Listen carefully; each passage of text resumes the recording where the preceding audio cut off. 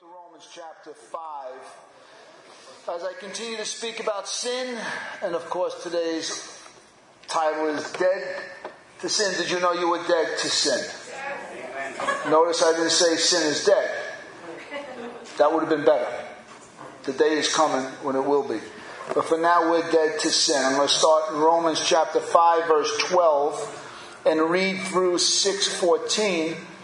We're going to get into some theology here as we read, so you'll probably be a little more confused coming out than you are going in.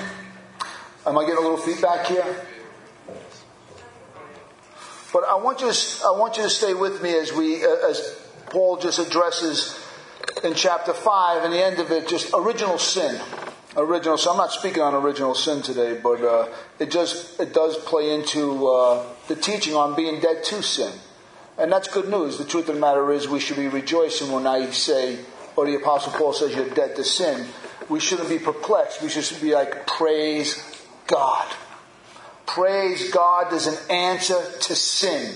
Praise God that in Christ sin has met its match. That's what we should be rejoicing.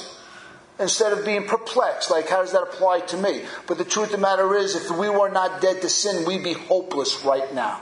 Absolutely lawless, hopeless people we be. But because we are dead to sin, because Christ died for it, we do have hope. Starting in verse 12 of chapter 5. Therefore, just as sin came into the world through one man, that's Adam, and death reigned through sin, and so death spread to all men because all sinned. For sin indeed was in the world before the law of Moses came, but sin is not counted where there is no law. Yet death reigned from Adam to Moses, even over those whose sinning was not like the transgression of Adam, who was a type of the one who was to come. That's Jesus. But the free gift is not like the trespass. For if many died through one man's trespass, that's Adam, much more will have the grace of God and the free gift of grace by the one man, Jesus Christ, abounded for many. And the free gift is not like the result of the one man's sin. For the judgment following one trespass brought condemnation, but the free gift following many trespasses brought justification. For if because of one man's trespass death reigned through one man, much more will those who receive an abundance of grace and the free gift of righteousness reign in life through the one man, Jesus Christ. Therefore, as one trespass led to the condemnation for all men, so that one act of righteousness leads to justification in life for all men. For as by the one man's disobedience the many were made sinners, so by the one man's obedience the many will be made righteous. Now the law came to increase the trespass, but where the sin increased, grace abounded all the more, so that as sin reigned in death, grace also might reign through righteousness, leading to eternal life through Jesus Christ our Lord. What shall we say then? Are we to continue in sin that grace may abound? By no means. How can we who died to sin still live in it? Do you not know that all of us who have been baptized into Christ Jesus were baptized into his death? We were buried therefore with him by baptism into death, in order that just as Christ was raised from the dead by the glory of the Father, we too might walk in newness of life. For we have been united with him in a death like his, we shall certainly be united with him in a resurrection like his. For we know that our old self was crucified with him in order that the body of sin might be brought to nothing, so that we would no longer be enslaved to sin. For the one who has died has been set free from sin. Now if we have died with Christ, we believe that we will also live with him. We know that Christ, being raised from the dead, will never die again. Death no longer has dominion over him. For the death he died to sin once for all. But the life he lives to God. So you also must consider yourselves dead to sin and alive to God in Christ Jesus.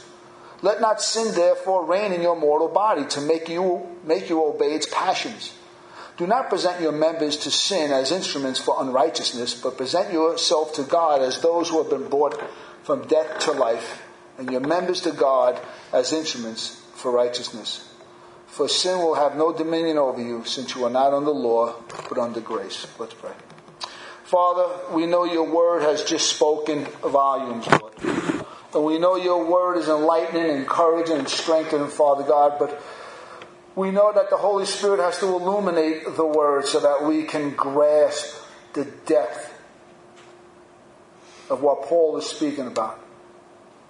In our life of struggle, in our life of temptation, in this life of weakness, Father God, in this mortal flesh, it can seem that sin is very much alive. But your word says that we're dead to sin. So God, breathe upon this text, illuminate our minds. Let us leave here today understanding just how liberated we really are, Father God. Let us grow in the grace and the knowledge of our Lord Jesus Christ and his work of atonement on the cross, we ask. In Christ's name, amen.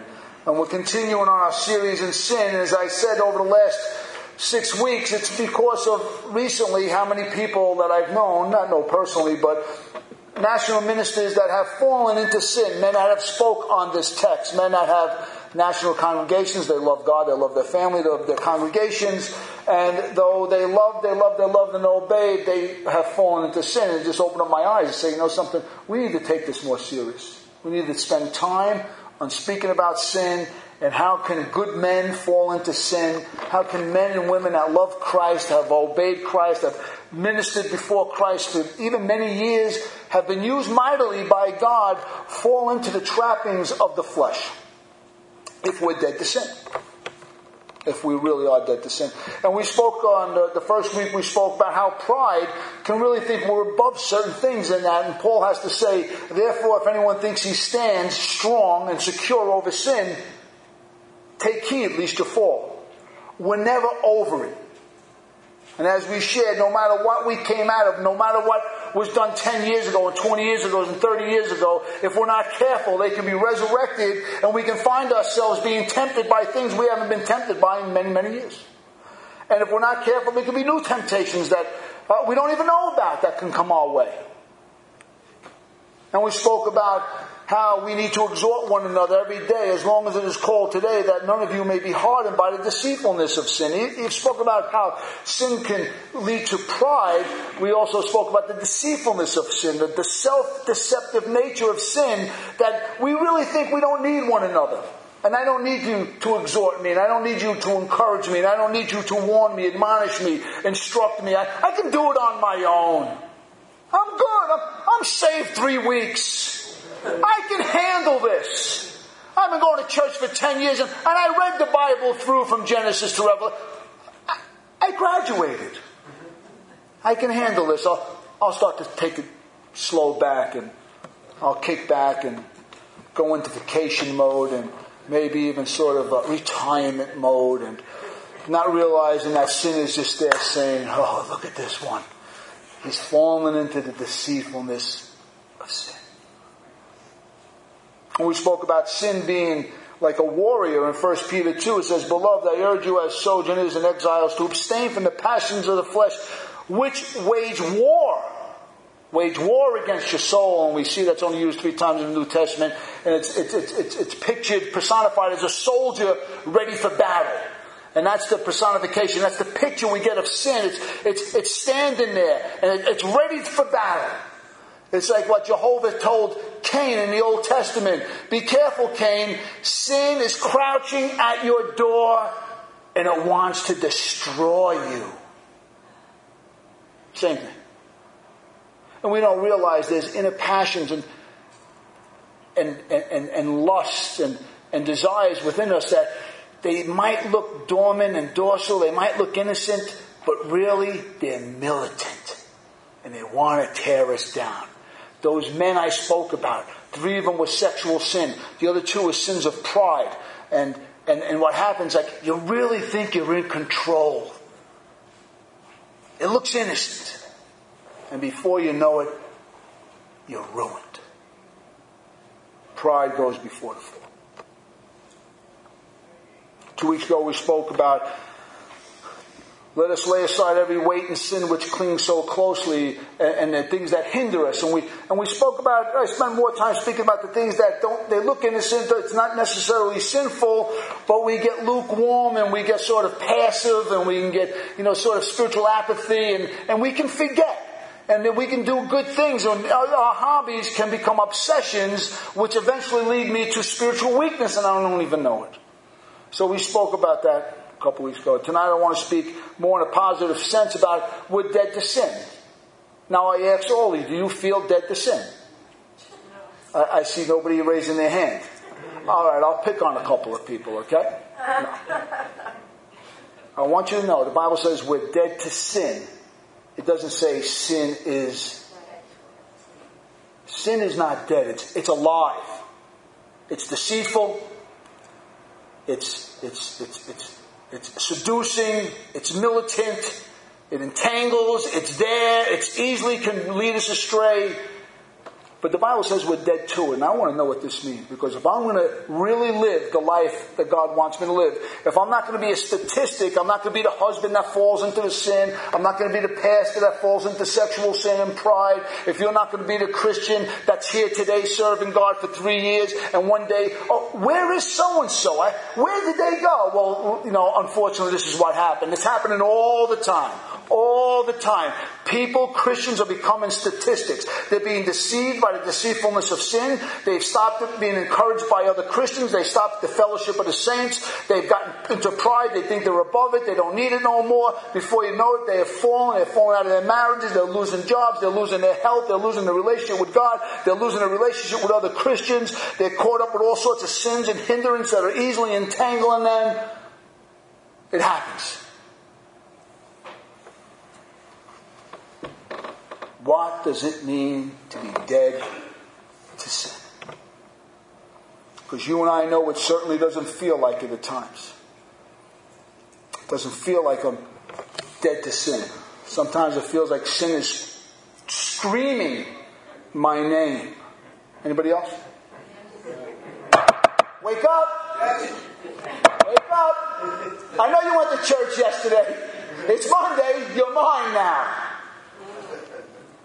Listen, in our daily fight over sin, whether it's the external, the bad sins, the lust of the flesh, anger, fornicating, drunkenness, licentiousness, hedonism, all the bad things, that we want to put to rest, or it's the internal sins of just lust and pride and arrogance and jealousy and so on and so forth. It's important to understand certain fundamental truths, and that's what we're going to go through today. We're going to revisit something we all should know and we need to hear all the time. And for some people, they might learn it for the first time or relearn it. The truth of the matter is, the longer you're saved, you go over old doctrines you've already learned, it takes on a different shape. It's stronger in you. You can see it stronger. You can see it more clearer the more we're Christians. But before we can apply this text of being dead to sin and its truth to our life and times, we really have to have some kind of understanding of its historical context. I'll do the best I can. To read what we just read in Romans chapter 6, that we're dead to sin because we were baptized into His death, understand something.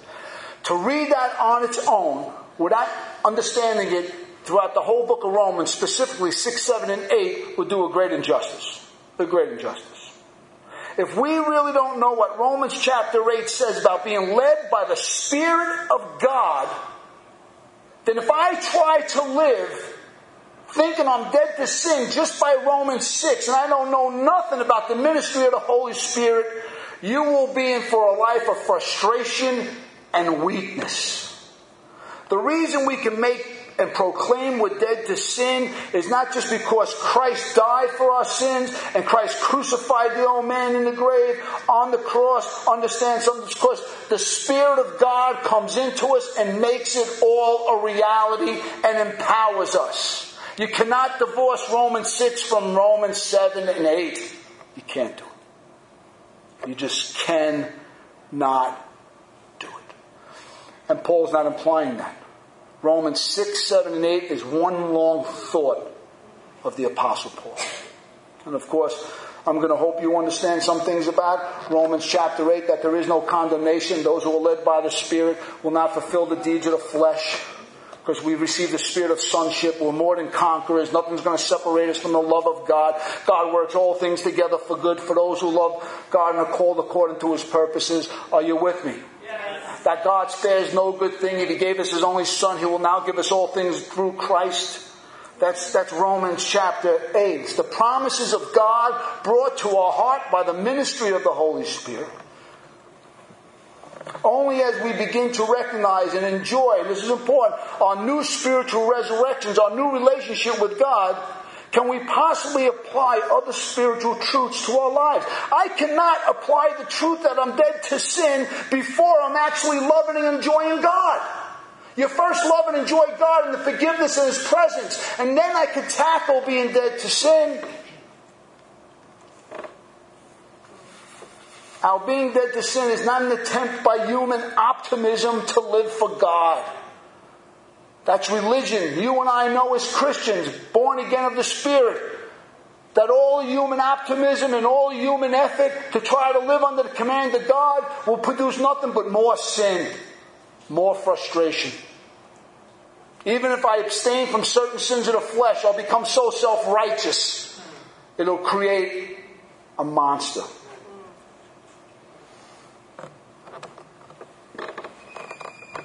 It is in fact, I should say it is a fact that I'm dead to sin. It's a fact. It is a fact of Christ's atoning work on the cross in conjunction with the ministry of the Holy Spirit that gives me a new spirit, gives me a new heart, and calls me and desires me to walk in a way, in a manner that's worthy unto God by new affections and new desires. It's not that just Christ died for it. I need the Spirit of God to witness that I'm truly dead to sin and I'm alive to God. That's being born again. It takes time to grasp, and sometimes it takes longer time to apply to our daily living.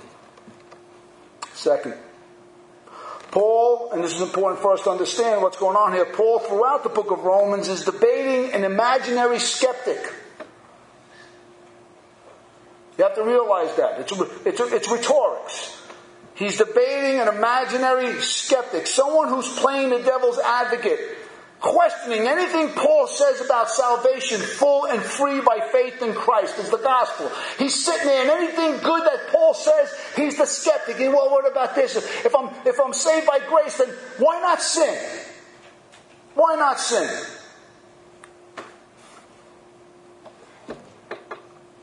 And that the Christian is a third party to the conversation. Paul is not writing to Christians per se. Of course he's writing to Christians. But it's done in a rhetorical debate. Paul is arguing against a skeptical debater, questioning everything God has done in Christ. The Christians are a third party witnessing this great debate, this great theological debate between the skeptic and the mind of the Apostle Paul, as Paul spells out the full free gift of salvation in Christ, and the skeptic asks his puny little reasonable human sinful questions and little arguments that make no sense, and Paul debates every one with the atoning work of Jesus Christ. You have to picture this. Congregation may be our size, for a length of time, maybe a little bigger, made up of converted Jews and converted Gentiles, with some unconverted Jews and some unconverted Gentiles still there. And for weeks and weeks and months and years, someone's proclaiming the death and resurrection of Christ and salvation free and full, and people's hearts are being warmed and people's hearts are burning for God. They're living for God. They know very little bit about it all, but they know they've been saved, they've been forgiven, they've been born again, and they're living for God. But there's the skeptic saying, but why not continue to sin? How do I know all this free? What's going to restrain the sin in your life? A young Christian might not have an answer for that. And here comes the letter. The letter from Paul. Now for me and you, if I said we're doing an exposition on the book of Romans, a lot of Christians today, it might not mean much. But I'll tell you right now, 2,000 years ago in this congregation, when they heard a letter came from Paul, you best assure they were all there. They wanted to hear what Paul had to say. And when the skeptic would say, well, why not continue in sin that grace may increase? And Paul says, how can we who died to sin? And the congregation would say, yeah, amen. That's the way I feel. I'm dead to sin. Paul's putting into words what I'm experiencing in my life.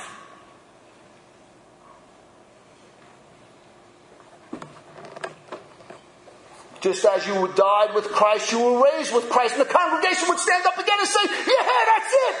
I feel like I've been born again. I feel like I'm raised with Christ. Yay for Paul. Down with the debater. But that's what was going on. They were excited. Paul wasn't writing to Christians to remind them they're dead in sin. They know they're dead in sin. They know they're dead to sin. They're a third-party witness to the debate. And their hearts are rejoicing. Their hearts are, these people are not limping in. Oh, God, sin is killing me. Oh, Paul, I'm never going to make it. Oh, Pastor, help me. It's not going to work. That's not what's going on here. They're living in the Spirit. They're being led by the Spirit. Paul is putting down the skeptics' cheesy reasoning. And the congregation is saying, praise God. Paul is putting the sword to this skeptic that's been flying around this congregation like a gnat, annoying everybody. The apostle has written, and hearts are encouraged. The Word of God always brings encouragement to the born-again heart. Always. It removes confusion. And it brings peace and contentment, even when it's fully not understood. Am I right? That's what the Word of God does. That's what's going on here.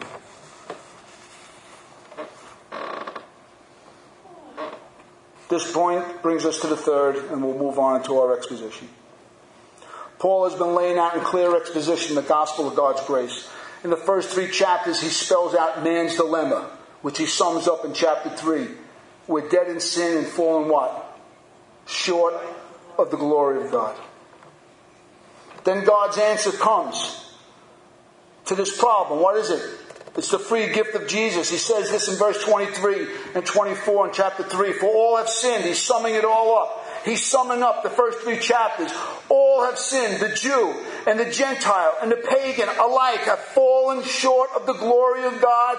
And both the Jew, the Gentile, and the pagan can only be justified by His grace as a gift through the redemption that is in Jesus Christ. That's the first 3 chapters of the book of Romans. Chapter 4 and the first half of 5 go to teach us that it's faith. Trusting in the promises of God is the means to all this mercy he spoke about. If you wanted to have the gift of Jesus Christ, you have to have faith in Jesus Christ. And it's faith that saves a man. Not his goodness, not his keeping the Mosaic law. It's simply by trusting in something that God has done objectively. It's on the cross. It's on Calvary. Paul's pointing to Calvary. Objectively, look, Jesus Christ hung on the cross and shed His blood that you may live. And I put faith, when you were saved, you put faith in the objective work of God and Christ on the cross. That's what saves a man. The objective work, no inner feelings, no subjective feelings. It's hearing the word preached by faith. Hearing with faith. He sums it up in 5:20, says, now the law came to increase the trespass. But where sin increased, grace abounded all the more. This is where our skeptic comes in. The debater who debates Paul on every point of theology. Every point of theology is contention to him. And he says, then why not continue in sin that grace may increase, Paul? What's to restrain sin, Paul? Why not continue in sin if grace abounded? Well, I'll just continue in sin and God will give me what? More? If the law forbids sin and grace pardons sin, I'll continue to sin that grace may continue to Pardon me. That's logical, isn't it? But you see, the skeptic can't see something. The skeptic doesn't know that the believer is dead to sin and alive to God now. He doesn't know that part of the equation. He doesn't know the relational part of the equation. That when Christ went down to the waters of baptism, when you and I go down to the waters of baptism, we died to sin. And when we came up, we lived for God now. Sin is not the dominant force. God is. The debater doesn't see that. Most men don't see the fruit of a righteous life. Lazarus was raised from the dead, and they still would not believe. Still wouldn't believe. He raised a man from the dead. He called them to repent and believe, and they still wouldn't. Let me tell you something. You can walk on water at the family picnic, and they won't believe. I'm telling you now. You can walk on water. You can throw a fishing line in and pull up 10,000 fish. You can feed the whole family with a sausage and a Frankfurter roll. And they still won't believe. As a matter of fact, that man can come back from the dead. And they still won't believe. Because if you don't believe in Moses, you won't believe in someone being raised from the dead. You won't believe. This leads to tonight's teaching. A right relationship to God by grace alone, through faith alone, in Christ alone, puts us into a new relationship, not just with God, but with sin. Chapter 6 is about a relationship to sin. Chapter 7 is about a relationship to the law. Chapter 8 is about a relationship with the Spirit. Chapters 1 to 5 is about a relationship with God through Christ. Paul is going to expound now what it means to be a born-again believer. He's going to teach that our relationship with sin is totally changed now. Sin is not the master of our heart anymore. God is. We're not a slave to sin, we're slaves to God. The debater can't see that.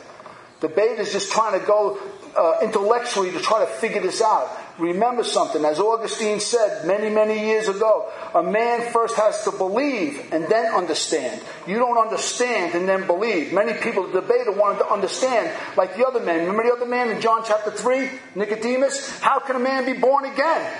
Do I go into my mother's womb and enter again to be born again? Of course not. But that's the retort. That's the trying to reason through the Christian faith. And the Christian gospel and message is not asking you to figure it out. It's asking you to repent of your sins and trust in Christ. And when you do it, God gives you the kingdom and all its understanding.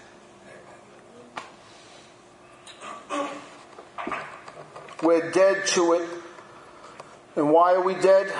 This is why. Because we are finally alive towards God. There's a positive and negative thought that run through these verses. Paul lays it out first in the negative. We're dead to sin. And later in the positive, we're alive towards God. In other words, I'm not alive towards God because I'm dead towards sin. Not. This is not semantics. I'm going to say it again. I'm not alive toward God because I'm dead towards sin. No. He's saying I'm alive to God, and now because of that, I'm dead towards sin. It's my living relationship with God now.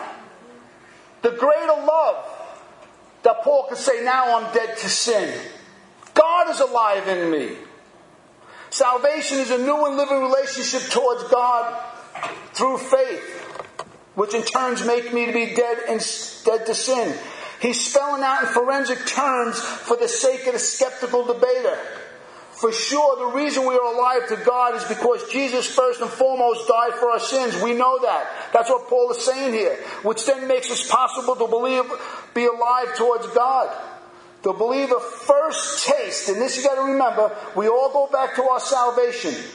The believer first tastes God and His goodness and His sweetness and His forgiveness of sins. And then later on, he realizes his power over sin. You don't experience power over sin, do you? You experience fresh, sweet fellowship with God. Your sins are forgiven. The light is brighter. The grass is greener. The sky is bluer. You're in love with God now. You love the Lord. You're born again. You're forgiven. And then you find out you got power over sin. That you're dead to sin. We cannot overemphasize this truth. Salvation by grace through faith in Christ alone is not just about forgiveness. Please understand something. That's why we got to go back to chapter 5. That's why I had to read chapter 5. It's about undoing Adam's consequences and bring humanity back into a right, joyful, sweet communion with God as it was in the beginning. We come to church thinking it's about, I'm forgiven, I'm going to heaven. Please, to get away from that. That's a religious idea. Christ died to redeem us to be in fellowship with Himself and with the Father and with the Spirit, that we can now become living sacrifices and enjoy life every day by God's terms as we enjoy God. That's what Christianity is about. People thinking about just, tell me I'm forgiven, Pastor. Tell me I'm forgiven, Pastor. Tell me I'm forgiven, Pastor. Please, I'll ask you a question. Are you struggling with sin? Do you want power over sin? Start loving God. Enjoying God in obedience, in fellowship, in prayer. And guess what happens to the power of sin? It dealt a death blow. Everybody's trying to stop the sin. Stop the drinking. Stop the fornicating. Stop the lying. Stop the cheating. Throw cold water on me, Pastor. Throw cold water on me, Pastor. Listen. Enjoy God. You don't need anything else. Enjoy the Savior. Enjoy Him. And watch what happens. So many times we're trying to cut the fruit of sin off. Stop the sin. Cut the fruit. Stop this. Stop that. And go, no. Go to the root of the problem over here. Love God. Make a couple of hard choices for God. Living for Him is not hard at all. At all. All that, I haven't even got to the text. I'll do it real quick. There's three key words that express the essential truths in here. I'm going to go through them all. First one is to know. It's used 3 times in verses 1 to 10. He goes like this. What shall we say then? Are we to continue in sin that grace may abound? Paul says, by no means. How can we who died to sin still live in it? Do you not know, that's our word, that all of us who have been baptized into Christ Jesus were baptized into His death? We were buried, therefore, with Him in baptism unto death, in order that just as Christ was raised from the dead by the glory of the Father, we too might walk in newness of life. For if we have been united with Him in His death like His, we shall certainly be united with the resurrection like His. Though the believer experiences first the positive benefits of the gospel.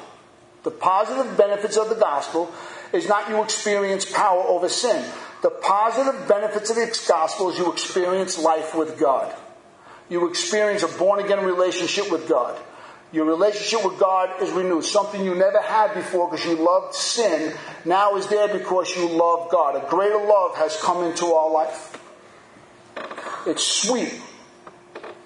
This is the means to that end of having a relationship.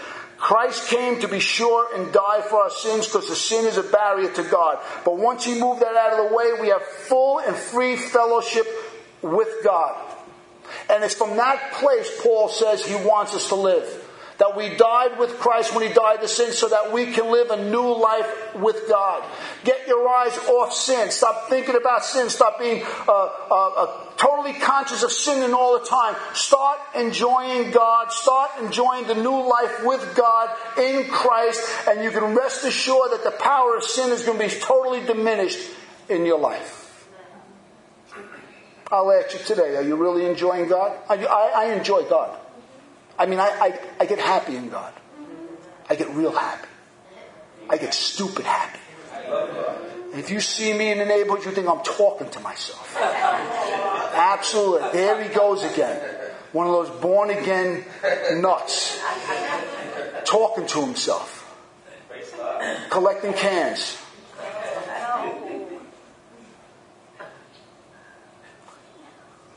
love God. And if I'm not loving God, I'm going to fall into sin. I'm going to tell you that right now. If I'm not enjoying Him, if I'm not loving Him in fellowship, in prayer, in His Word, in witnessing, and being kind to people, compassionate to people, and forgiving people, if I'm not doing that, if I'm not enjoying God, I'm telling you right now, I am slowly declining into where those other men went. You don't go from living in a life of enjoying God to living in sin. You don't do it. Something happened. Something breached the relationship of enjoying the Lord. Let's take that serious. Are you really enjoying the benefits of the gospel?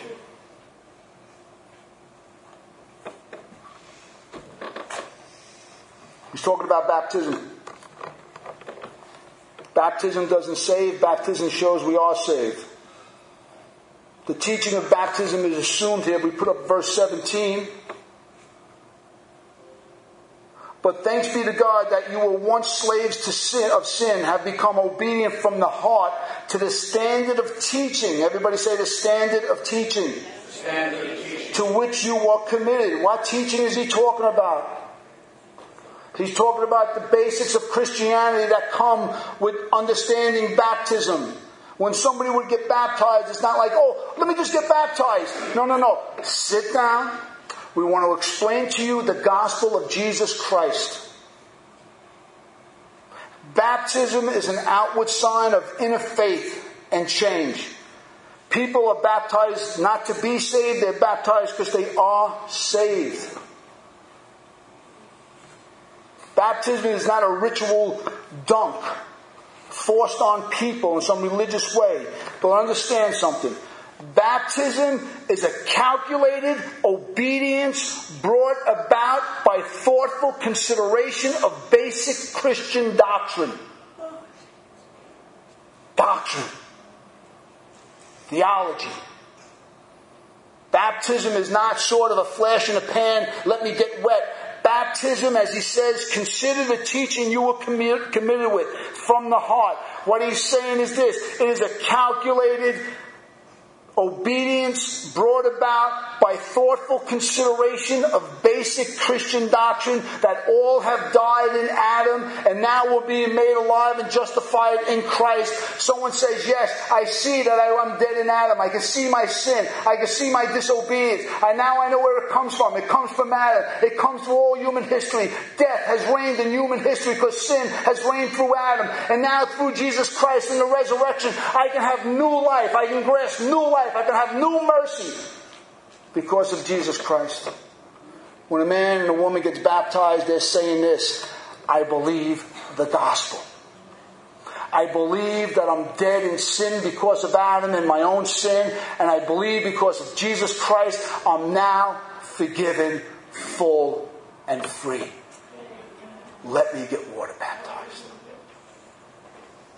Paul's reminding them of the teaching they were committed to, that they gave their heart to. The second to know, it says, we know that our old self was crucified with him in order that the body of sin might be brought to nothing, so that we no longer be enslaved to sin. For he who has died is free from sin. Only the ministry of the Holy Spirit can bring us apart. We can't know this inner life of deadness to sin and alive to God unless it was the witness of the Spirit, which he speaks about in chapter 8. He teaches us and reveals to our hearts that sin is not the last word in our life, that the power of sin is surely broken. We are now to live this out. In chapter 4 and chapter 5 is called positional righteousness. Faith makes me right with God and I'm passive. I do nothing. Absolutely passive. I see the cross. A friend of mine told me about the cross. I heard the preacher talk about the cross. I heard it. I could see it with the eyes of faith. And I ran to it. And I embraced Christ by faith. And I'm positionally, I'm righteous before God forever as though I never sinned. When he sees me, he sees the righteousness of his Son. That's passive righteousness. But now as I live it out on a day-to-day basis, I say, well, now what must I do? I love Jesus. Well, this is what you do. You live it out in your life. That's practical righteousness. Practical righteousness does not save. Positional righteousness saves. Practical righteousness, sanctification, is justification in action. Are you with me? That's what it is. I live. Paul sums up the whole thing. He says this in 2 Corinthians chapter 5. The same word, I considered. This is what he says. I considered this, after many years of pondering, that if one man would die for all, then those who live because he died should no longer live for themselves, but live for him who died and rose again on their behalf. That's what a Christian does. We consider it and say, you know something? The old life is past. The new life is in. I've considered it. I've taken what I was taught to heart about who Christ is and what he has done. And I know I'm positionally righteous in the eyes of God because of Christ. And now, after considering it and after knowing it, I'm going to live it out in life as a living sacrifice unto God. He says this on the third one. We know that Christ, being raised from the dead, will never die again. Death no longer has dominion over him. For the death he died to sin once for all. But the life he lives for God. For the death he died to sin. Whose sin? Us. He died for our sin, not his. His relationship to sin was this. Was that of a redeemer, friend of sinners who atoned for our sins. His relationship with sin was that he was going to die for it. But now he lives to God as commander in chief of the church, to strengthen, to watch, and cleanse his church. That's what he's doing right now. He's alive to God. He never has to deal with sin again. Your sin is dealt with once and for all through Jesus Christ, and now Christ ever lives at the right hand of God. He lives unto God to cleanse and care for his church. And we'll close with consider. Paul draws a natural conclusion from this. So you must also consider yourselves dead to sin and alive to God in Christ Jesus. Now we are his loving subjects, the objects of his sacrificial love. Having said all he did about Christ's death and life and our participation with him, we should consider what's the next step. And like I said before, notice he didn't say we're dead, that sin is dead, but we're dead to sin. Sin is never dead. We need to be dead to it. I remember when I became a Christian, racism is in the air again. Racism. Well, I was a racist guy. Simple as that. I had racism in my heart. It's a learned behavior. I'm not proud of it, but it was real. But when I became alive to God, guess what died? Racism died. Love for many other things, guess what happened to them? They die. Because a greater love comes into our life. And we're talking about sin, and this whole series on sin. How do we overcome sin? It's like we're dead to sin because I'm alive to God. But if I'm not living in that real day-to-day dynamic of enjoying God, you're going to feel like sin is very much alive. And sin is very much there. Anger is still there. Racism is still there. Lust is still there. Greed is still there. Jealousy is still there. Judgment is still there. It's all there. Evil, crazy thoughts, they're all there. It's not until I live close to God. That's where the power of sin is broken. And excuse me, the last one he says here, the last word is present. Do not present your members to sin as instruments of unrighteousness, but present yourself to God as those who have been brought from the dead to life, and to your members to God as instruments of righteousness. This is the end of which Christ died for. To be in a right relationship with God through faith, and to live it out now in practical righteousness. He says it in chapter 12 like this, please. Chapter 12:1 says, I appeal to you therefore, brothers, by the mercies of God, to present your bodies as a living sacrifice, holy and acceptable to God, which is your spiritual worship. That's how we worship in spirit and truth. We live it out. We live out the law of love to God and to our neighbor. That's Christianity. That's worship. God doesn't care how well you sing or how loud you sing or how loud you dance. God's concerned about how well you love Him and you love your neighbor. Living sacrifice. I can go on and on and on. Let me close with this. All our meetings, all our prayer meetings, all our gatherings, all our preaching, all our fellowship, it all should go to enforce and encourage being a living sacrifice to God. When you're feeling close to God, you'll feel far from sin. If you're far from God, sin is very close to you. Look at our own lives.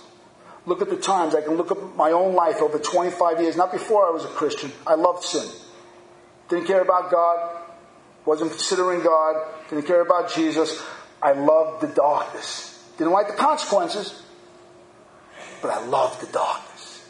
And I gave up drinking not because I loved sobriety. I hated the consequences of getting drunk. Later on, I loved sobriety. But God, understand something. Now that God is in our life, a love for God slowly but surely chokes out any earthly love. And over the last 25 years, when I've seen failures in my life, I can generally trace it back that I was not enjoying fellowship with the Lord. Wasn't enjoying it. Father, we come before you, Lord. And I thank you, oh God, that even though we might not feel dead to sin, we are, because the Bible says. And the reason for it is, God, because when we went to the waters of baptism in faith with Christ, we died to sin and we were raised to a new life. And I pray for all of us, God, that we enjoy this new life. That enjoying you on a day-to-day, daily basis, Father God, in sweet, secret communion and prayer, a devotion to the Word of God which sanctifies us and separates us, God, and loving other people and loving you, Father God, we slowly but surely get further and further away from the power of sin. God, help us to enjoy you. Help us to live this life for you as living sacrifices, Father God. It's only in the enjoyment of you that's a true restraint over the power of sin. In Jesus' name.